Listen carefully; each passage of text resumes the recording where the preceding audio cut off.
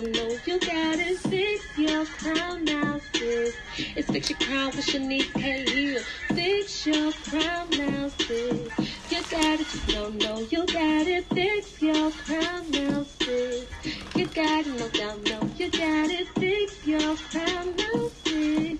You got it, just don't know you got it. Fix your crown now, sis. It's Fix Your Crown with Shanice K. Hill. I know sometimes it gets hard in life. I know sometimes you can't see the fire, but just know what God on your side. Everything will be alright. Happy Tuesday, beautiful people. So listen, really, really quick.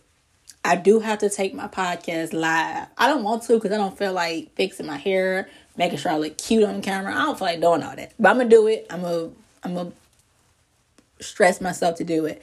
But anyways, I was having this conversation with this girl. And I'm like, dang, I can see this in my podcast real quick. It's a post on social media where they say the healing process hurt more than the wound itself. Or the healing process hurt more than the broken heart itself. And when I learned what healing was, when I was going through the situation, it hurt, but I was so numb to the hurt that it didn't hurt as bad. What really hurt is you actually healing. Like that hurt more than the wound and the pain the person caused itself. Like that process of you stretching and you breaking out of your toxicness, you breaking out your comfort zone, and you actually taking that leap to heal, that part hurts more than the situation itself. And that's why it's so easy to run back to what broke us, because that pain wasn't as bad as this pain. Like, why? Of course, I would run back to what broke me, because this pain to heal, this pain to become a new woman or new man, like that stuff, no joke. But you have to be willing to understand that there's good pain. And I have a podcast on good pain. Good pain is that pain that will benefit you later and that God will reward you for. Like God will reward you for it if you continuously to just go through it. I know it's easy for you to run back to what broke you, but you have to remember, if you run back to what broke you, you're going to be in an ongoing cycle for years. But if you continuously to press forward, just know there's a reward at the end. Just know there's peace at the end. Know that there's a new person at the end that you fought so hard to get to. So, yeah, the healing process may hurt way worse than a situation or heartbreak itself. But you have to remember that you're healing for other people. You're healing for your kids. You're healing for people that's connected to you. So see the bigger picture, and that would definitely make healing slightly easy.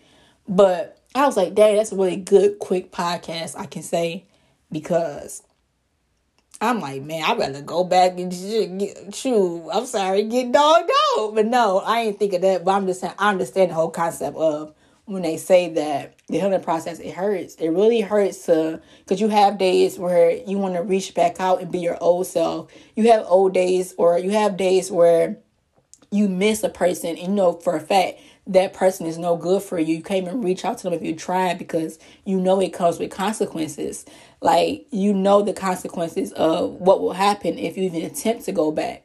But sometimes that's why it's highly important to feed your spirit and not your flesh, because sometimes your flesh will overtake you and make you go do decisions that's like don't benefit you. And I was watching Sarah Jakes, and she said, we have to learn how to make bridges in life. And she said, you have to learn how to make small decisions to get to your long-term goal. You have to self-discipline yourself. Like, anytime you're getting ready to make a decision, you have to stop and think, will this push me back or will this move me forward? Will this push me away from God, or will this push me towards God? You have to draw that bridge to see which way you're going in life. And it's like, if somebody, like she used an example, if somebody texts you, hey, big head, you have to stop and think like, dang, if I text them back, what's the worst can happen? And stop thinking people change, because most people don't change. Okay. But I love you guys, and I hope you have a beautiful Tuesday. And I just love you guys for your support. Follow me on my Instagram. I'm not on Facebook right now. I don't know. I hate Facebook. I don't know why. But follow me on Instagram, Shanice K. Hill. Just let me know. Like, I want to just like talk to people who I don't know and listen to my podcast, you know? But I hope y'all have a great, great day.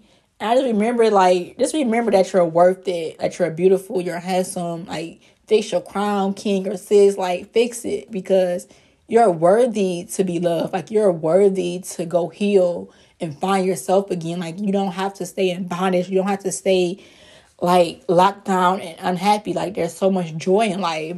And I was watching like this video, and it's like, ask God for joy. Don't ask God for happiness, because happiness is based off what happens. And you have to be able to still have joy even on a bad day, and still understand that God is still good even on a bad day. And our bad works out for our good. And God make us suffer sometimes just to push us out of our comfort zone and to get the best version out of us. But I love you, and that's it.